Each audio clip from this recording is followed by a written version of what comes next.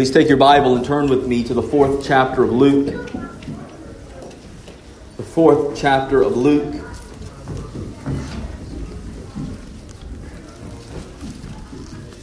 We have seen Jesus' temptation in the wilderness and his absolute conquering of Satan. We've seen the defense of Christ, and today we see the offense of Christ. If you are able, I would ask for you to stand with me for the reading of the Word this morning.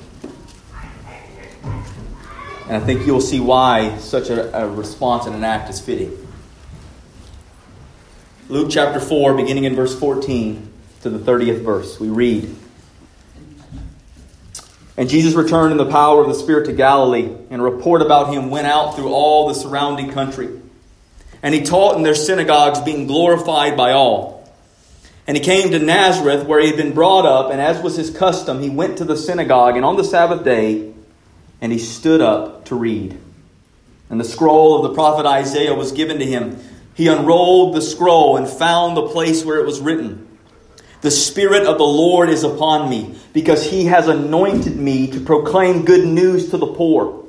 He has sent me to proclaim liberty to the captives and recovering of sight to the blind, to set at liberty those who are oppressed, to proclaim the year of the Lord's favor.' And he rolled up the scroll and gave it back to the attendant and sat down. And the eyes of all in the synagogue were fixed on him. He began to say to them, 'Today this scripture has been fulfilled in your hearing.' And all spoke well of him and marveled at the gracious words that were coming from his mouth. And they said, 'Is not this Joseph's son?' And he said to them, 'Doubtless you will quote to me this proverb, Physician, heal yourself. What we have heard you did at Capernaum, do here in your hometown as well.'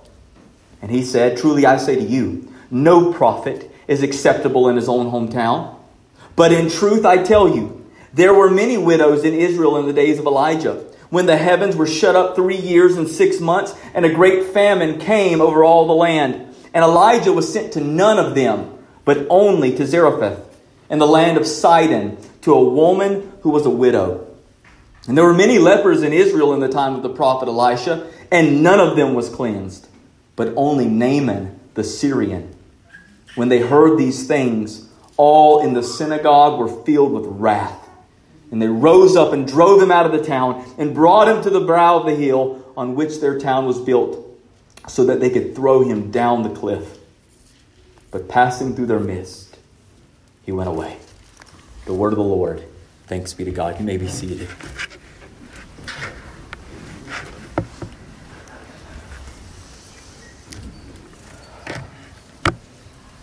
Jesus comes out of the wilderness victorious, having conquered Satan's temptation, those threefold temptations. And in doing so, he comes out a greater Adam, a greater Israel, perfectly faithful to his Father's will and purposes. He has been perfectly victorious in his defense to begin his ministry. And now he goes in the offense of his proclamation. We're told that he comes out of the wilderness led by the power of the Spirit of God. And he begins to preach and heal throughout all of the region of Galilee. And there are people who are amazed by what they are hearing and seeing.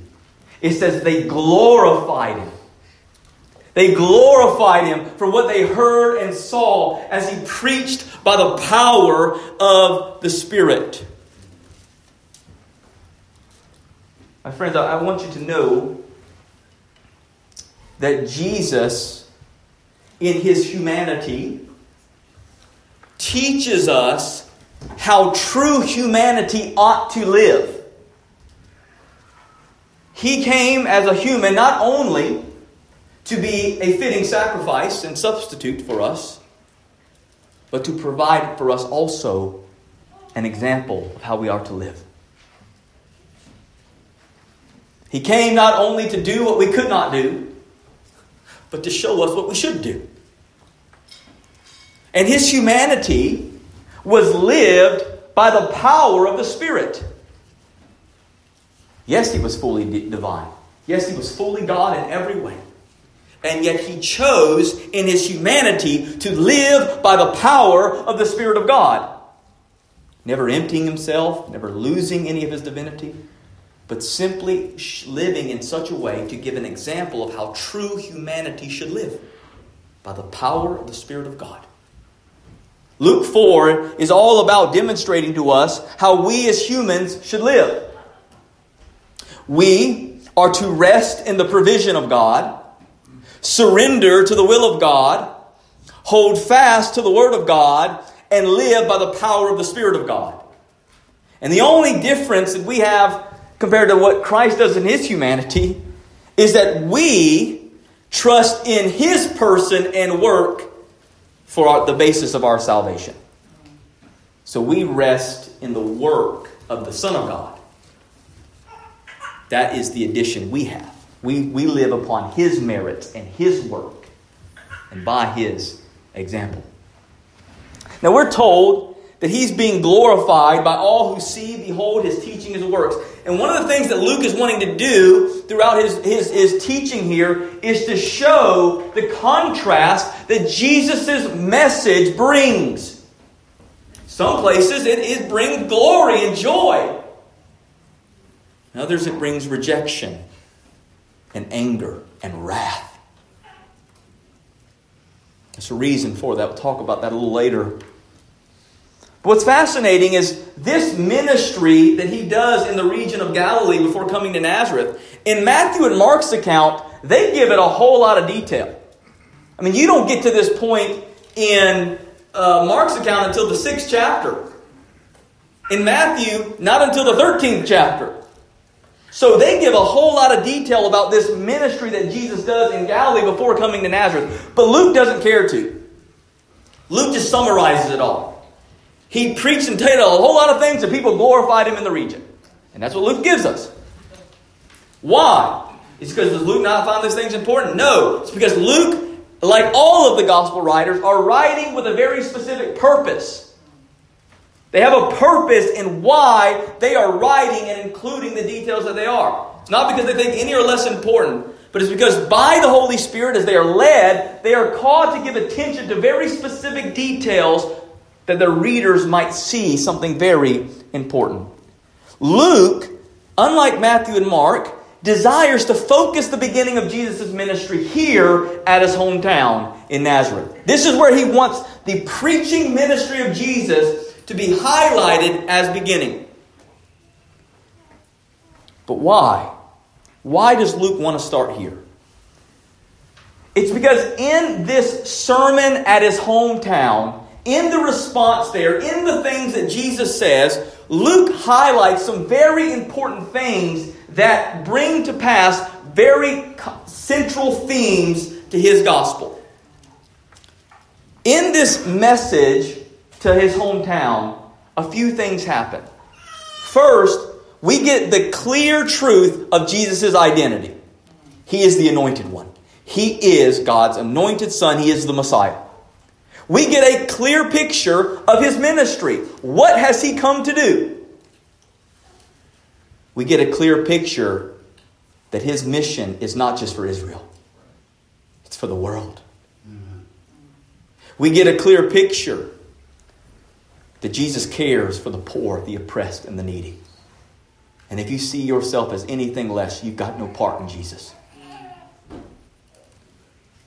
We see for the fact that Luke wants to make clear that it is impossible to be neutral towards the message of Jesus. There is no neutrality regarding Christ. You're either for him or against him. And he wishes to make clear the triumph of God's sovereign purposes over men's vain preferences. That's what this whole message at Nazareth is all about. These are the central themes of Luke. And that's why he highlights this ministry to start it off. He does all of this that the reader may be certain of the truth that they have been taught about Christ. And what's the main truth that Luke wants to give us with this hometown message of Jesus? Here's the main point this morning.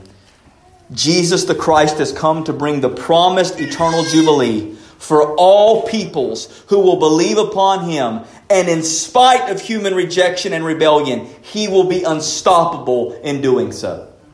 That's what this message is all about this morning. This is the central thrust of this hometown ministry of Christ. So with that, let's look at three realities that we see from these different parts of the ministry. And the first thing that we see this morning in the text is where Jesus reveals His identity and the purpose of His calling. We see this in verse 16 through 22. Here we begin by reading how He came to Nazareth where He had been brought up. Now, many of you may be from small towns. I know I am. And if you travel throughout the lower 48, or you travel elsewhere, even here, and you go through towns, oftentimes you see either entering into the town or at different parts of the city, usually there are murals for hometown heroes. I mean, this is the home of so-and-so. If you go to any local high school, there's the trophy case, right? And it's got all the hometown quarterbacks and all the great guys who were there and ladies who broke school records. And these are the hometown heroes. Many places they'll have pictures of the veterans that served in that community or from that community. These are our hometown heroes. Hometowns often celebrate the heroes, those who've gone out from them and done great things within the world. If there had ever been such a thing as the Nazareth News, I can imagine that a headline would have read, "Local carpenter turned rabbi comes home to preach." Jesus, who has done miraculous things, is coming home. And people are beginning to buzz. No doubt the excitement of the region of Galilee, not a very large area, has penetrated the small town of Nazareth of hearing about Jesus and what He is doing. Amazing things, amazing stories of incredible sermons and preaching. Incredible healings that are taking place that they're hearing about. And it has created a buzz in Nazareth. And yet, I can also imagine there being some undertones of some interesting things that we're hearing being taught about what He's saying. I heard someone say that He was claiming to be the Messiah. No, not Jesus. No, I'm sure they got that wrong. Not Joseph's son. Some people are saying He's making messianic claims. That can't be Him. Not the one who came over with Joseph to help us fix the table. Not the one who brought bread over with Mary. Not Him. Surely He's just like John the Baptist. He's coming as a forerunner of the Messiah. He's coming to tell us and prepare us for the real Messiah. That's probably what He's going to come and preach. But we're so excited. And God's validating His message with miracles and signs. I can't wait to see what God has done with Jesus. The one who grew up with us. As you know from small towns, news, or should I say gossip, travels quickly. It doesn't take very long for buzz to start to create. Perhaps as He arrived, He went and visited His mother's home. Perhaps He went and visited James and Jude, who were resentful towards Him for all of the fame that their big brother was getting. Who does this guy think he is? And that's how they felt. You see that from the Scriptures. I love what the text says. It says that we are told that as the Sabbath came, He went to the synagogue as was His custom. Jesus went to the synagogue. He went to the worship service as was His custom. Meaning, this is where He always was. Jesus was always in the right place on the right day. He was in worship. Now, as I began to think about that kind of made me chuckle a bit. How many bad sermons did Jesus have to listen to?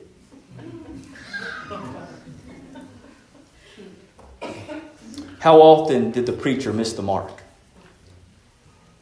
How often did he go too long?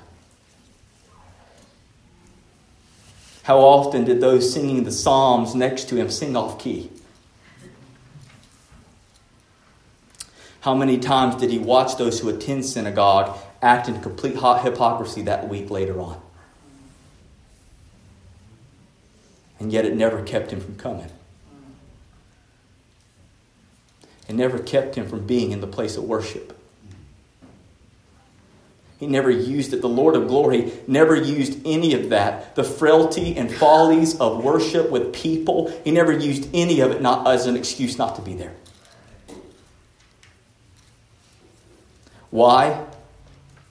Because he came out of both duty and delight for his Father.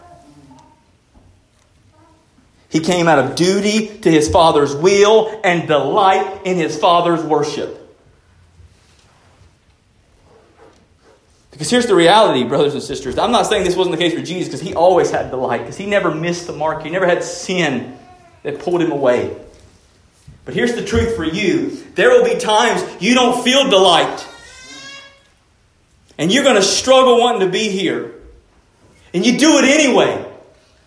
Why? Because it's the God's command. Do not neglect the gathering of the saints. Hebrews 12. This is where you should be. And so if delight isn't there, get here for duty's sake. Because I promise when you come here for duty, delight will come. It will come. Don't be here to be a spectator. Don't be here for a social club. Don't sing because you're worried about what other people might say. Don't care about how long the preacher's going. You be here because you delight in the fact that God's being worshipped. Because there's no other place I need to be than here. And brothers and sisters, it is still Christ's custom to be here in our midst in worship. He's still here at this very moment, as is his custom. He is everywhere where his people are gathered in his name. He is always gathered he is always here when we are gathered, and so you should be as well. Why? Because it's precisely in the corporate gathering of the saints that Christ most clearly uses as the platform to reveal his identity and purposes to his people.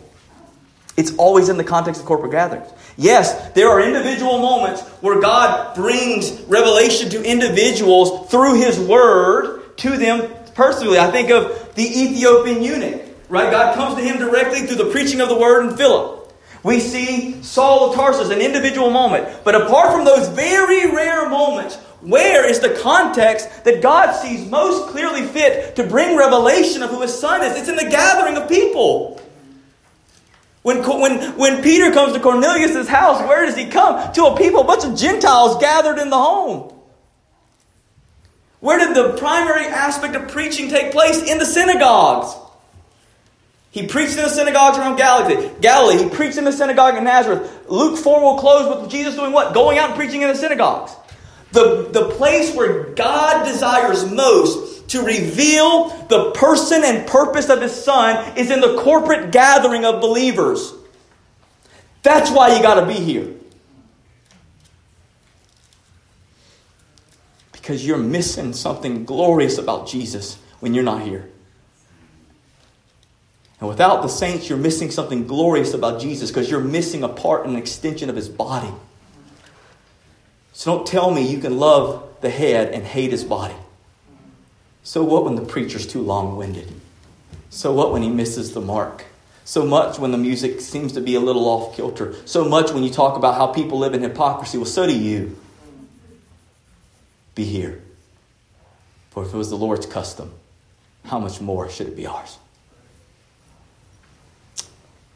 Now we're told that as he enters into the service, we're told that he had been given the task, whether he was given the task by the local rabbi, whether he asked to be able to teach that day, we're not fully sure. But nevertheless, he is given the task of reading and expounding on the Word of God that day. And we're told that he comes and he stands to read, which was an act of the honor of God's Word. They would stand to read Torah, to read the Word, to read the Tanakh, the Scriptures, whatever they chose to read for that day. They would stand in reading in honor of it.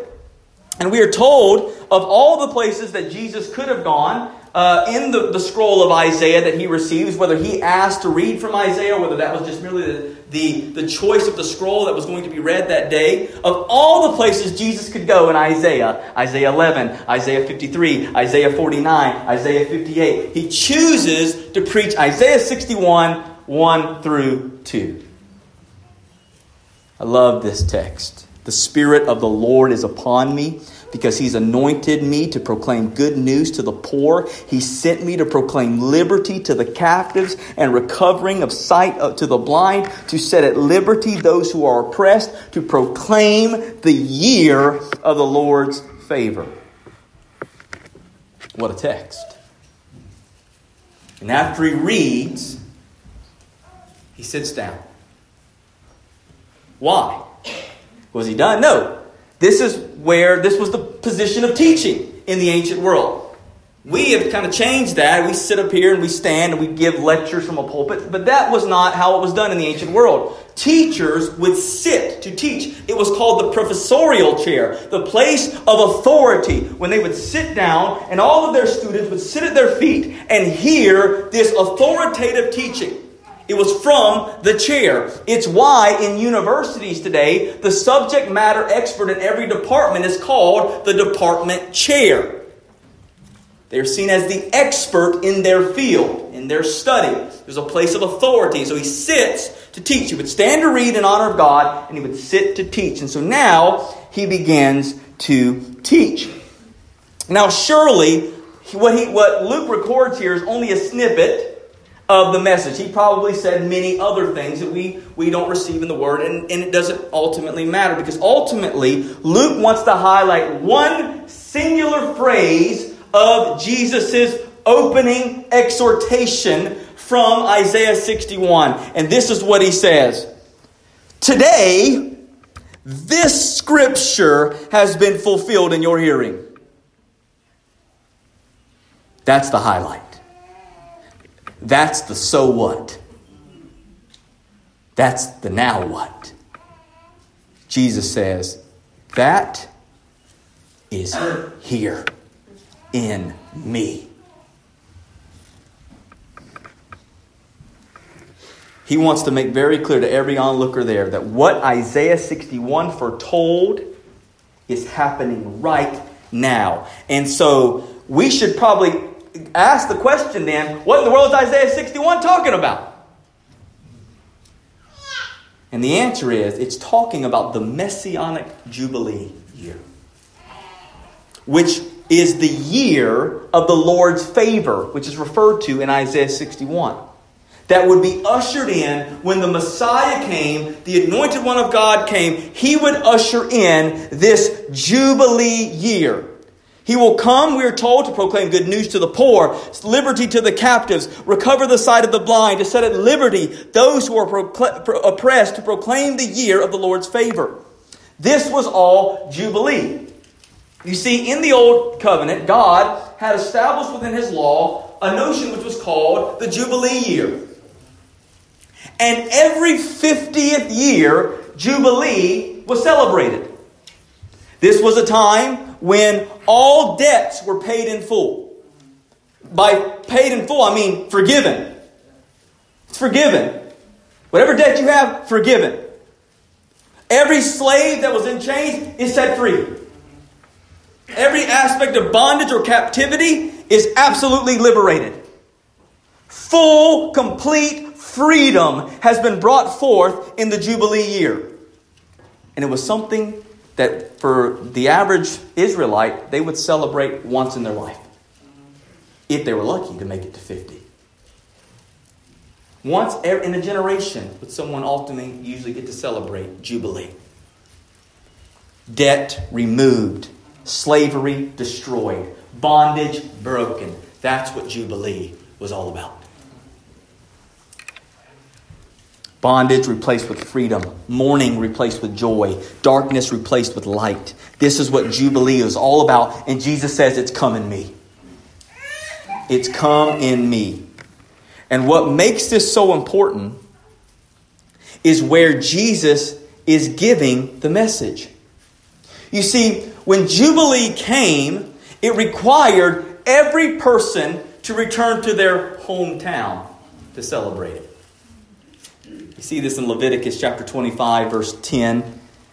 Moses writes, "And you shall consecrate the 50th year and proclaim liberty throughout the land to all its inhabitants." That line there, by the way, is written on the Liberty Bell.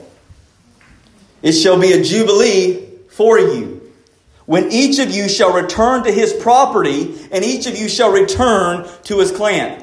So when Jubilee came, the first way to celebrate it was you went to your hometown to announce Jubilee. To go there to reconcile all relationships, to ensure any debt that was there was fully removed.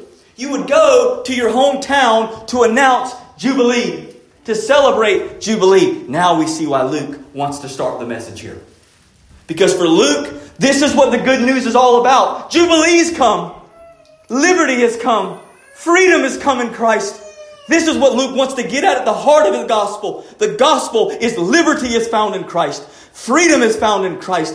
Debt completely covered in Christ. Forgiveness in Christ. Reconciliation in Christ. Jubilee has come in Jesus. This is the good news that Luke wants to get at, and it has to begin at Nazareth. How wonderful, how incredible. What good news for the poor in spirit, for those in bondage and oppressed, that Jubilee has come.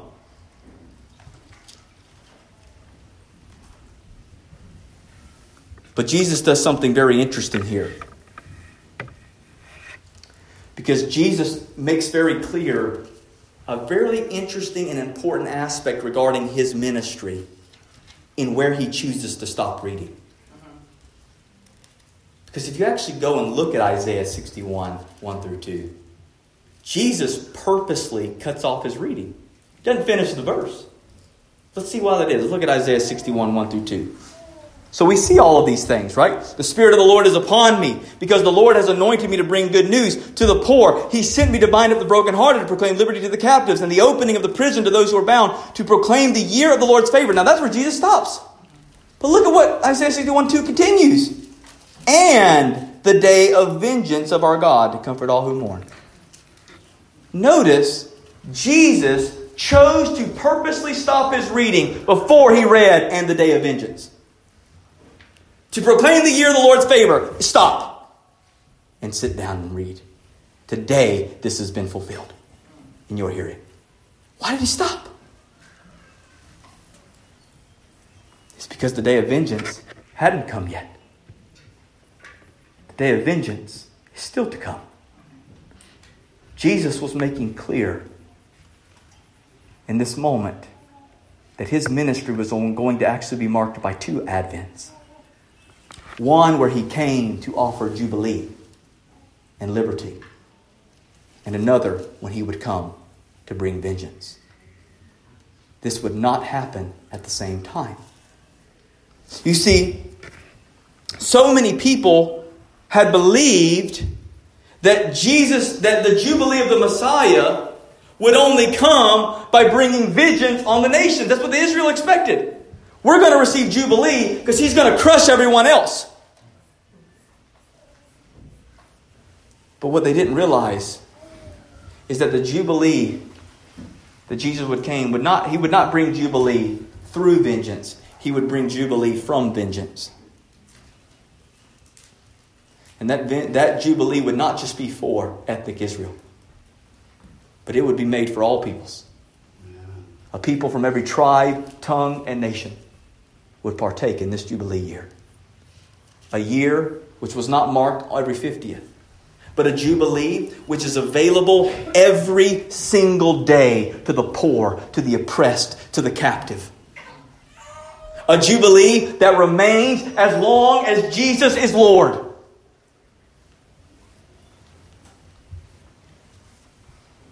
Brothers and sisters, what this means for us is that the Jubilee year is still going. And that when the poor are saved and the captives are set free and the chains of oppression are broken by the Messiah, all of this is still very present, very real, and you're a part of it. It is the time of Jubilee. It is the year of the Lord's favor. Paul gets to the heart of this when he quotes Isaiah 49 in 2 Corinthians chapter 6, verse 2. Paul says, "In a favorable time I listened to you, and in a day of salvation I've helped you." That's Isaiah 49. "Behold, now is the favorable time. Now is the day of salvation." That's the year of the Lord's favor. Favorable time? What's Paul saying? It's the Jubilee. It's the year of salvation. That's right now, Corinth. That's right now, church. Jesus has brought Jubilee. And that Jubilee will be culminated when? With vengeance. When the day of the Lord comes. When Christ returns again. But right now, it's not the day of vengeance. Right now, it's the day of salvation. It's the day of Jubilee, where debt can be forgiven, slave can be free, bondage can be broken, good news proclaimed. That's available to you, Christian. That's what you're a part of. That's what you celebrate about. This was a year of celebration, and we grow cold and stoic about it. There's no praise in your heart that you've been set free. There's no absolute weeping and moving of your flesh and your soul to be transformed by the reality that you were done for, that you were enslaved, that you were in Egypt as far as you ever could be. That only thing that you could build was brick and mortar of your own death and tomb and destruction. And Jesus came and He set you free. That's what you belong to. How are you not moved? How do you come so stone-faced to worship? How do you just beg to crawl out of this place?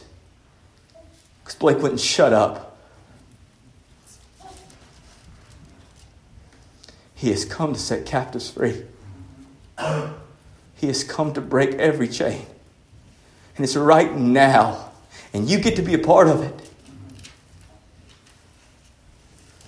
Luke says that everyone marveled at the gracious words that came from His mouth. That's going to change in a bit. Who has ever spoken more gracious words than Jesus? The one who should have brought vengeance. The one who could have brought vengeance, and He would have been perfect in doing so. The truth of the matter is, and what His hometown needed to hear is, had He brought vengeance, no one would have been left standing. Because we're all guilty. We all deserve vengeance. And yet He brought grace. He brought grace, incredible grace, unimaginable grace, unstoppable. He brought grace. Vengeance will come. But for now, it's time for liberation. Now it's time for freedom. Now is the day of salvation. Jesus has already shaken things up. Because the expectation would be that Jubilee would only come when the Messiah came with vengeance. He's going to destroy Rome. He's going to destroy the Gentiles. And then we'll be free. And Jesus turns that on its head. And He starts shaking things up. See, this is the part that bothers me here. As it says at the beginning of the sermon, they marveled at His words. They saw, oh, what gracious words. Until He really presses it home here in a second. And this is the great concern that I have. And so how often we leave saying, what wonderful words of the preacher. How wonderful the words of the Bible. Man, it's so good to know that stuff. It's so good to hear these things. Now I got some fuel to go against my atheist friends and all these things. We marvel at words. We're moved by oration. But your life isn't changed at all. You don't mind the gracious words of Jesus, but you darn sure hate the convicting ones. He has come to bring salvation for all peoples, and He will destroy our expectations and preferences in bringing it about. Now is the day of salvation. Jesus says in John 12, verse 47 through 48, if anyone hears my words and does not keep them, I do not judge him. For I did not come to judge the world, but to save the world. He's talking about His first advent. Jubilee. But verse 48, The one who rejects me and does not receive my words has a judge. The word that I've spoken will judge him on the last day. So you see the two advents right there in John 12. Right now, I don't judge. I've come to bring salvation. But you better believe these very words that I speak will be their judge on that day when I come in vengeance. Before moving on, I want to talk about two extremes when it comes to interpreting this Isaiah 61 passage of Jubilee. This passage of Christ preaching, proclaiming good news to the poor, liberty to the captives. There are two extremes that we must be warned against. The first is to limit Jesus' proclamation to physical and social categories. It's to limit it. It's to say, we're just supposed to take care of social needs. That's it. Right? We got to go and take care of people and social needs and things like that. And I want to make very clear that if you go into the world to try to provide needs divorced from the gospel, it is the greatest act of spiritual malpractice you'll ever commit. Because there will be a whole lot of poor people you gave cups of cold water to hell that will hate you. Because you gave them water without Christ. It is the greatest act of spiritual malpractice in the world to try to take care of needs divorced from the gospel. Because the greatest spiritual poverty, the greatest poverty is spiritual. I think of the warning to the church of Laodicea in Revelation 3. Outwardly you are rich, but you are poor, wretched, pitiable, the Lord says. That's a whole lot of people in America who are rich as could be, and they are spiritually poor as ever. They are impoverished. They are like fat little Zacchaeus, impoverished, broken, dead. But Jesus can change it. And we have to pray it. And our hearts are to be outwardly going after those who are rich, pitiable, and poor in every way with the gospel of Jesus Christ. The greatest slavery is spiritual. The greatest oppression is spiritual. This is why our greatest efforts must always be directed towards proclaiming the salvation of Christ to dying souls. That's the first extreme, to limit this to merely physical and social categories. But there's another extreme, and that's to do the opposite of what I just said. And that is to do nothing, to never turn a single eye to those who are under the weight of a fallen world. The other extreme is to have no compassion and take no action towards those who are poverty-stricken and hungry, to the widow and the orphan, to those who are being tortured and exploited, to those who are being murdered in their mother's womb or on a hospital bed for old age, those who are oppressed and enslaved by human traffickers and human power brokers. It's to not bat an eye towards those either. That's the other extreme. To simply limit this to spiritual realities and not at all do anything to turn your eye to those who are really hurting by a fallen world. The reason that must be avoided is because Jesus in this text actually adds a little part in there. And he adds it from Isaiah 58. Isaiah 58 verse 6 when he talks about giving liberty to the oppressed. Now, what's Isaiah 58 all about? Isaiah 58 is a judgment against Israel for not taking any heart or any care for those physically suffering. Isaiah 58 is God telling them to stop with their fast days, to stop with their worship, because they have no care for the world. They have no heart for the needy, no heart for the downcast. He says, stop fasting to me, because you don't care for anybody. There is injustice in the land. There's people who are being tortured and wicked, slaves all over the place. So don't bring your worship to me when you don't care at all about a dying and hurting world. That's what Isaiah 58. So that's why God, I know Jesus doesn't want us to just turn our eye to physical needs.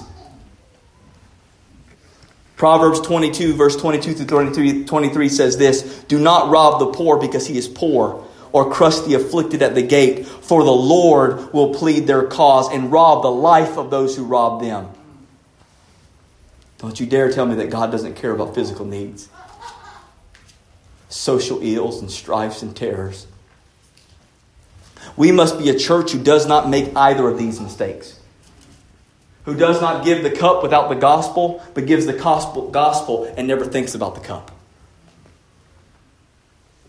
Who can look at suffering people and not be moved to compassion and think nothing of them, while sitting idly in the comfort of our salvation and our communities and never think once about the stricken of the world. If that's you, I don't know who you're following, because it's not Jesus. We should be relentless in proclaiming the chain-breaking, soul-freeing, sin-liberating, death-defeating message of the gospel of Jesus to every dying soul we come across. And we should be zealous in our compassion for those who are suffering under the wicked realities of this present age. Christ did both. And as His followers and His body, we continue by His power and His Spirit to do both, to declare and live out the year of the Lord's favor. Now, Jesus' hometown marvels so far. They're excited. This is great stuff. But soon the little birds of doubt begin to swoop in to pick up the seeds which have been sown. Wait, isn't this Joseph's son? He's a nobody. How can that poor carpenter bring Jubilee? How's he going to get rid of Roman oppression? Where's his army? I need to see more signs before I jump on this Jesus bandwagon. And so Jesus now, secondly, turns the tables on His listeners' expectations. We see this in verse 23 through 27. And He begins with this little interesting note. He says, and He said to them, doubtless you will quote to me this proverb, physician, heal yourself. What we have heard you did at Capernaum, do here in your hometown as well. What Jesus is getting at here is more than merely subverting their wishes to see Him validate what He's saying with signs. That's part of it, but not all of it. The second line helps us get at what Jesus is saying here. When He says, you'll say, physician, heal yourself. What you did in Capernaum, do here in your hometown. You see, they are upset and resentful that Jesus has not prioritized His ministry first and foremost to them. We're your hometown. You're supposed to take care of us first. They expected Him to do different things differently. And He has not acted in accordance with their desires. Why has Capernaum been the recipient of all your teaching and healing? Why are you healing blind and the deaf there, but you just come and teach here? What's going on, Jesus? Aren't we supposed to be first? We were here all your life. I helped you out. I helped bind that time that you hurt your leg. And I helped to bind that wound. And I was there for you. And I brought some extra bread over to Mary and Joseph when you guys were hurting for that season. Why didn't you come and prioritize us? We did so much for you and your family, Jesus. Why were we not first? Where have you been? You're the Messiah now? My loved one just died. The friend you went to school with is passed away. Where were you then? Where have you been, Jesus? Why have we not been prioritized? We've been so much a part of your life.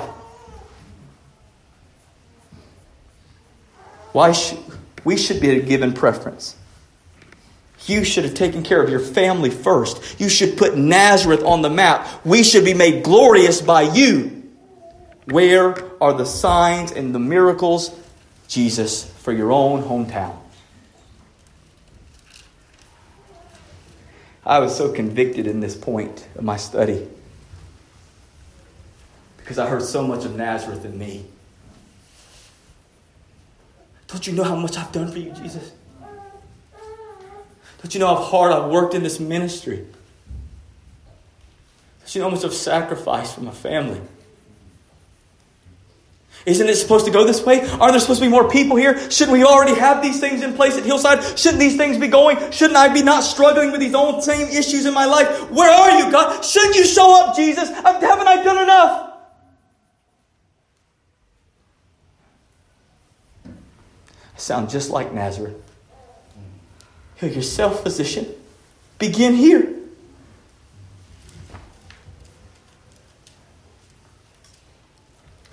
Jesus wants to make really clear He will not answer to that kind of demanding heart. When you're saying, more people should be doing what I want, and I'm sick of what this is happening, and shouldn't ministry be working this way? Because seminary taught me all of these ideas and thoughts about how church should go, and it's been totally turned on its head by Jesus. It's totally different. Everything I thought ministry was going to be in my first year was turned on its head. Everything I thought it would be in year 3 turned on its head. Everything I thought it would be year 5 turned on its head. What's going on, Jesus? I thought this was my expectations. This is what it's supposed to be, right? I see other people happening. I see you moving over there and moving here. Why not here? So much of Nazareth in our hearts. I saw you heal so-and-so's family. My child's dying. I see you save so-and-so's marriage and mine's falling apart. I'm praying, Jesus, what's going on? It's a demanding heart which says Jesus must prioritize me. And He must perform signs for me in order for me to submit to His teaching and to follow Him. He's got to do it on my terms. And you better believe He won't deal with that. Jesus does not give in to the presumptions and demands of men because God is in debt to no one. And brothers and sisters, I want you to know today, every time God has broken my expectations, it's always been for something better. I'm so glad He crushed my expectations for Hillside because it's been so much better.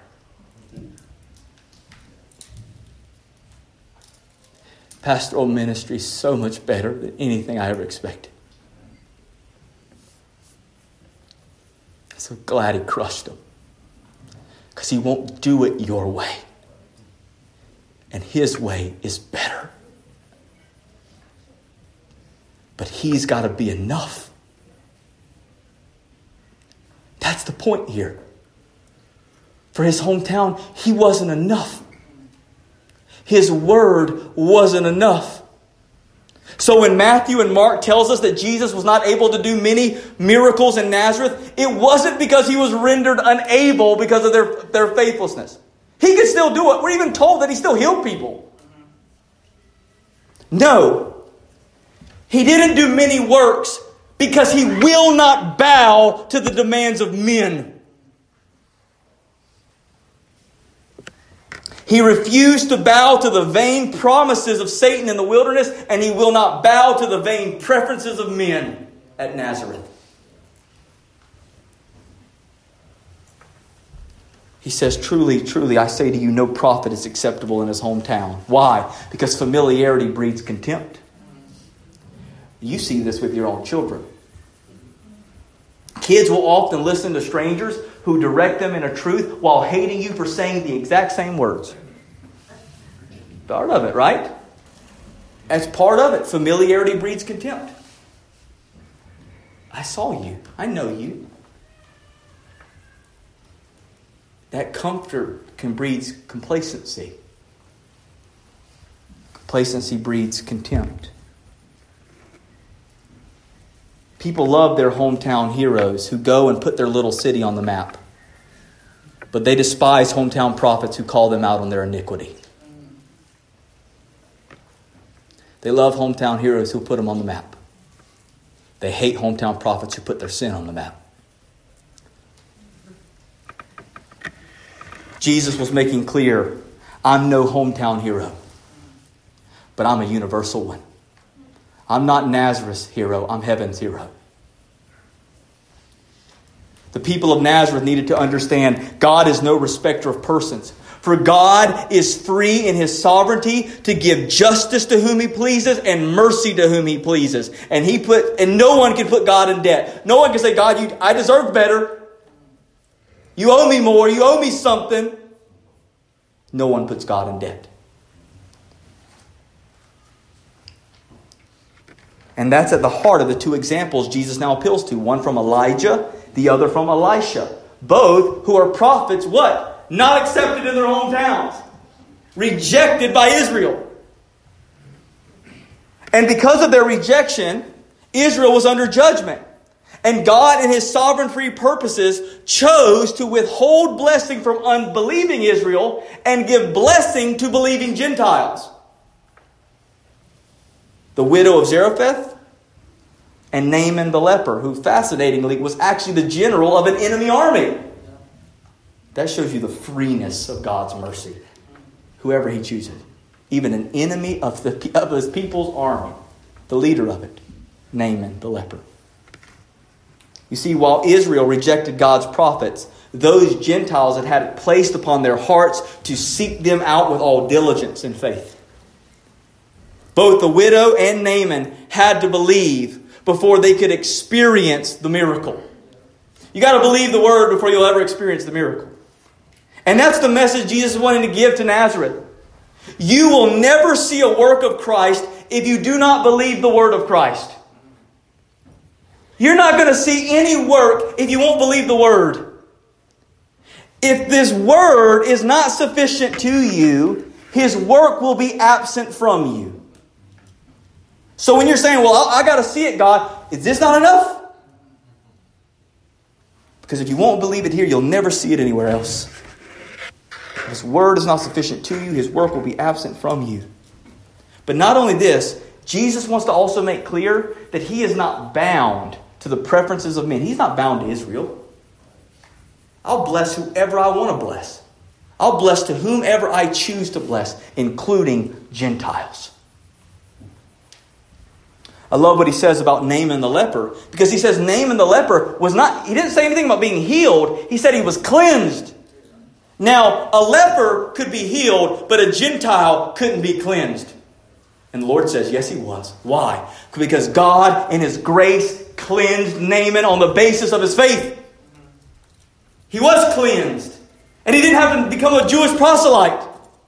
By grace through faith, Naaman was cleansed, not just healed. And that was so much more important than just healing.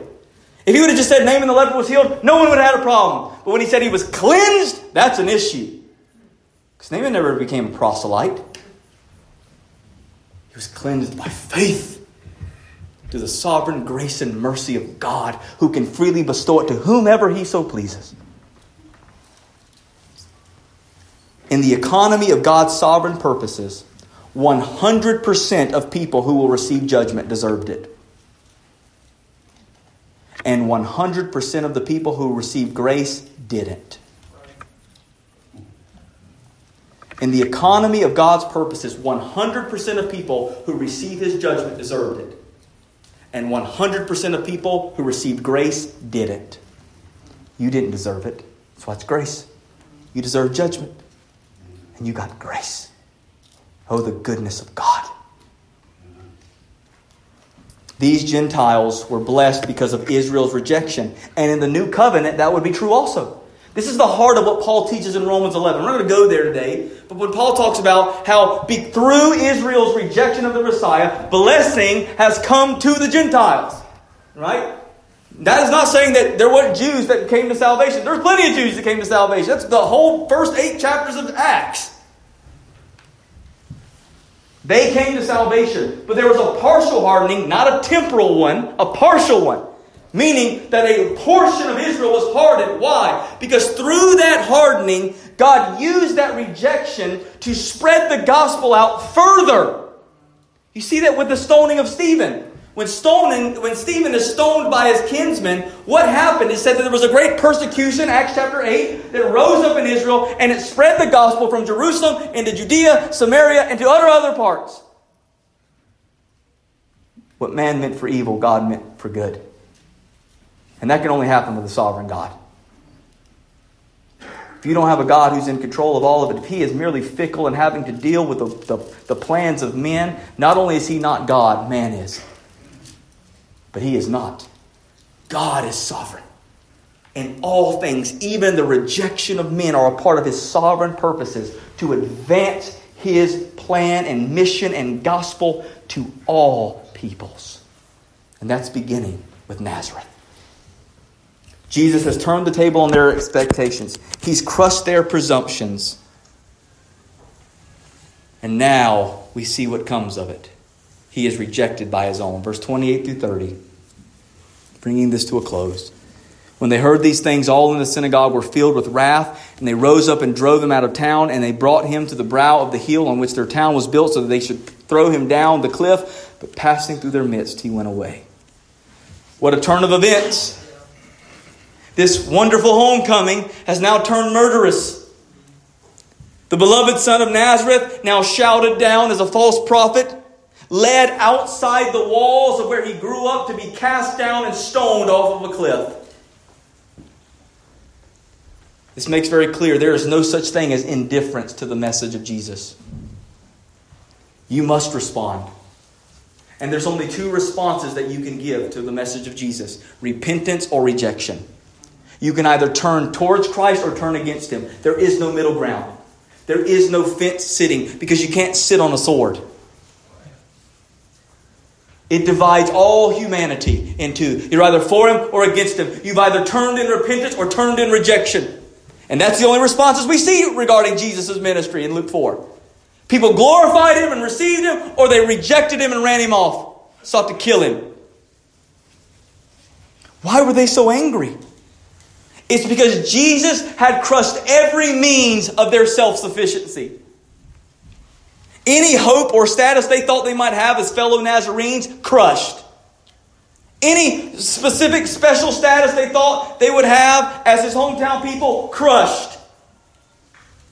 The ground at the foot of the cross is level. No one stands higher than the rest. More importantly, they despised the thought that Gentiles might be blessed by the Messiah. He's supposed to crush them, not save them. He's supposed to bring them vengeance, not jubilee. Jesus says, I will give mercy to whom I give mercy, and justice to whom I give justice. My friends, they were so angry. These Gentiles don't deserve it. We do. Who does this Jesus think he's talking to? And who does he think he is? That's at the heart of Nazareth. Jesus had come for the poor, the oppressed, the truly captive. And they failed to see that's precisely who they were. And rather than receiving it and casting themselves on him as an all-sufficient Savior, they sought to cast him out and kill him. But his time had not yet come. And we are told in some miraculous way he literally walks right through them. Why? Because his time had not yet come. He's unstoppable. And even in the end, when he would be rejected once more, when he was killed by his kinsmen at the cross, it was only because he rendered up his life to do so. Because his time had come. No one takes my life from me. I lay it down, Jesus says. The beginning and end of his ministry, Luke wants to make clear, will be marked by a rejection of his kinsmen. He is the stone rejected by the builders, in order that you and I could be built into the temple. This hometown visit is merely a foreshadow of the cross. And the reality of it is when he walked away from Nazareth, as far as we know from Scripture, he never came back. And let this be the greatest warning of all. If you continue to reject Christ today, do not be sure you'll ever get the chance to receive him again.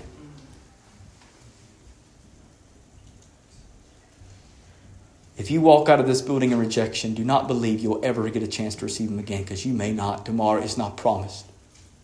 Today is the day of salvation. So come, ye weary, heavy laden, lost and ruined by the fall. If you tarry till you're better, you'll never come at all. You won't be better. You'll always be poor and needy and oppressed apart from Jesus.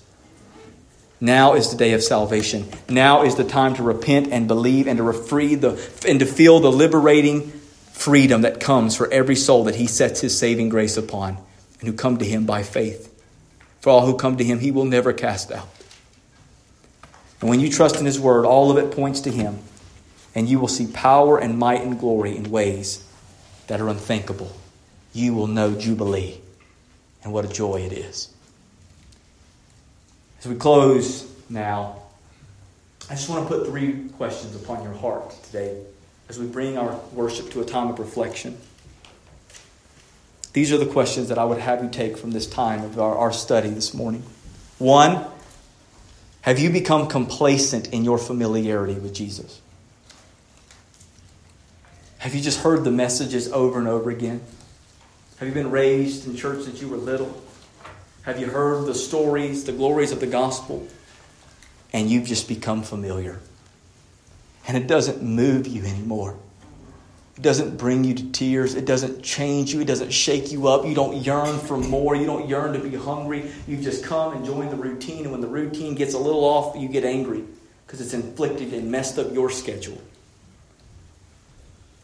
Don't ever become familiar with the holy God. You should live in a reverential fear and awe of the Almighty, that you may not grow complacent and cold towards the fact that the Lord of the universe took upon flesh and died for sinners like you and me that we might know Jubilee. Have you grown too familiar with Christ? Pray that He will shake it off and stir in you a new zeal. Secondly, how do you respond when God turns the tables on your expectations? Do you walk around sulking, grumbling, resentful, mad? Do you feel it impact your worship? Do you say, you know what, I don't even want to do this anymore. I don't want to do this ministry. It's not the way I thought it was going to be. I'm not going to care for those people. They don't like me very much. I'm going to stop going out and doing this stuff because it doesn't seem to be working. I'm going to stop loving these people because they don't seem to be loving me the right way. I'm going to stop coming to worship because there's a whole bunch of hypocrites there. Go look in the mirror, brothers and sisters. What do you do when God crushes your expectations? The answer should be worship. Because they're always better. His ways are always better. And lastly, is Christ's mission our mission? Is it our mission, Hillside Baptist Church? Are we on fire to go proclaim liberty to captives? Are we on fire to care for the needs of the world? Are we going out to proclaim the chain-breaking message of the gospel to every soul we come across? What are we doing to impact the wickedness of the world? What are we doing to absolutely make abortion not even an option? Because we have adopted so many babies, brought in so many mothers to care and change that it absolutely makes it a mute point. What are we doing to destroy a wicked foster care system by creating a system where we as the churches are coming together to adopt children? What are we doing to care for the orphan in war-ravaged countries? What are we doing to remove poverty? Not because of the needs, but because of the souls attached to them. What are we doing to be the greatest force for good the world's ever seen because we're tied to Christ? What are we doing to preach the gospel nonstop and to live it out? Are we proclaiming Jubilee and are we living it? Is that our mission, church? Because we're anointed with the same Spirit. We are an extension of Christ. What are we doing? Is that our mission? Is it your mission? What can you do to impact the world today for Christ? Stop with the excuses. Everything we have is all because of Him anyways. Every resource, every dollar, every breath, it's all from Him. From Him, to Him, and through Him. It's all His. What are you doing with it? You won't take it with you when you die. But you will meet the Lord of glory. And I will not want to stand and say, God, I'm sorry, I was complacent. It's too busy. I had to protect my investments. He is our investment. He is everything I have in my account. He's everything I have in my heart. He's everything I have in my home. He is Jubilee. Why don't you go give it to the world? Because He brought it to the world. Jesus Christ has come to bring the promised eternal Jubilee for all peoples who will believe upon Him. And in spite of human rejection and rebellion, He will be unstoppable in doing so, even in us and through us. Let's go be His Jubilee people. Let's pray. Father God, we thank You for Your word. We thank You for Your grace. We pray that You will move upon us in a mighty way. God, pour Your Spirit upon us. God, help us be those who live in light of the liberty we've received in Christ. That we have not been saved and freed for the flesh, but freed to serve You, to live for You in every way. God, shake off all of our complacency, all of our contempt that has come with familiarity. Turn the table on our expectations. Crush our preferences where they don't align with You. God, align our ways with Your ways, our wills with Your will. God, make Your mission our mission. Burn it upon our heart. Stamp it upon our eyes. Fill our soul. God, fill every sinew, every synapse, every fiber of our being with Your glory. Move us in ways unimaginable to go and proclaim the year of the Lord's favor to the world. To go live and preach Jubilee to all. Not for the sake of needs, but for the sake of souls. So God, help us be Your people. Help us be those who reflect Christ in all we do. Help us live in the liberty of Jesus. Thank You, Lord. It's in Your precious and holy name we pray. Amen.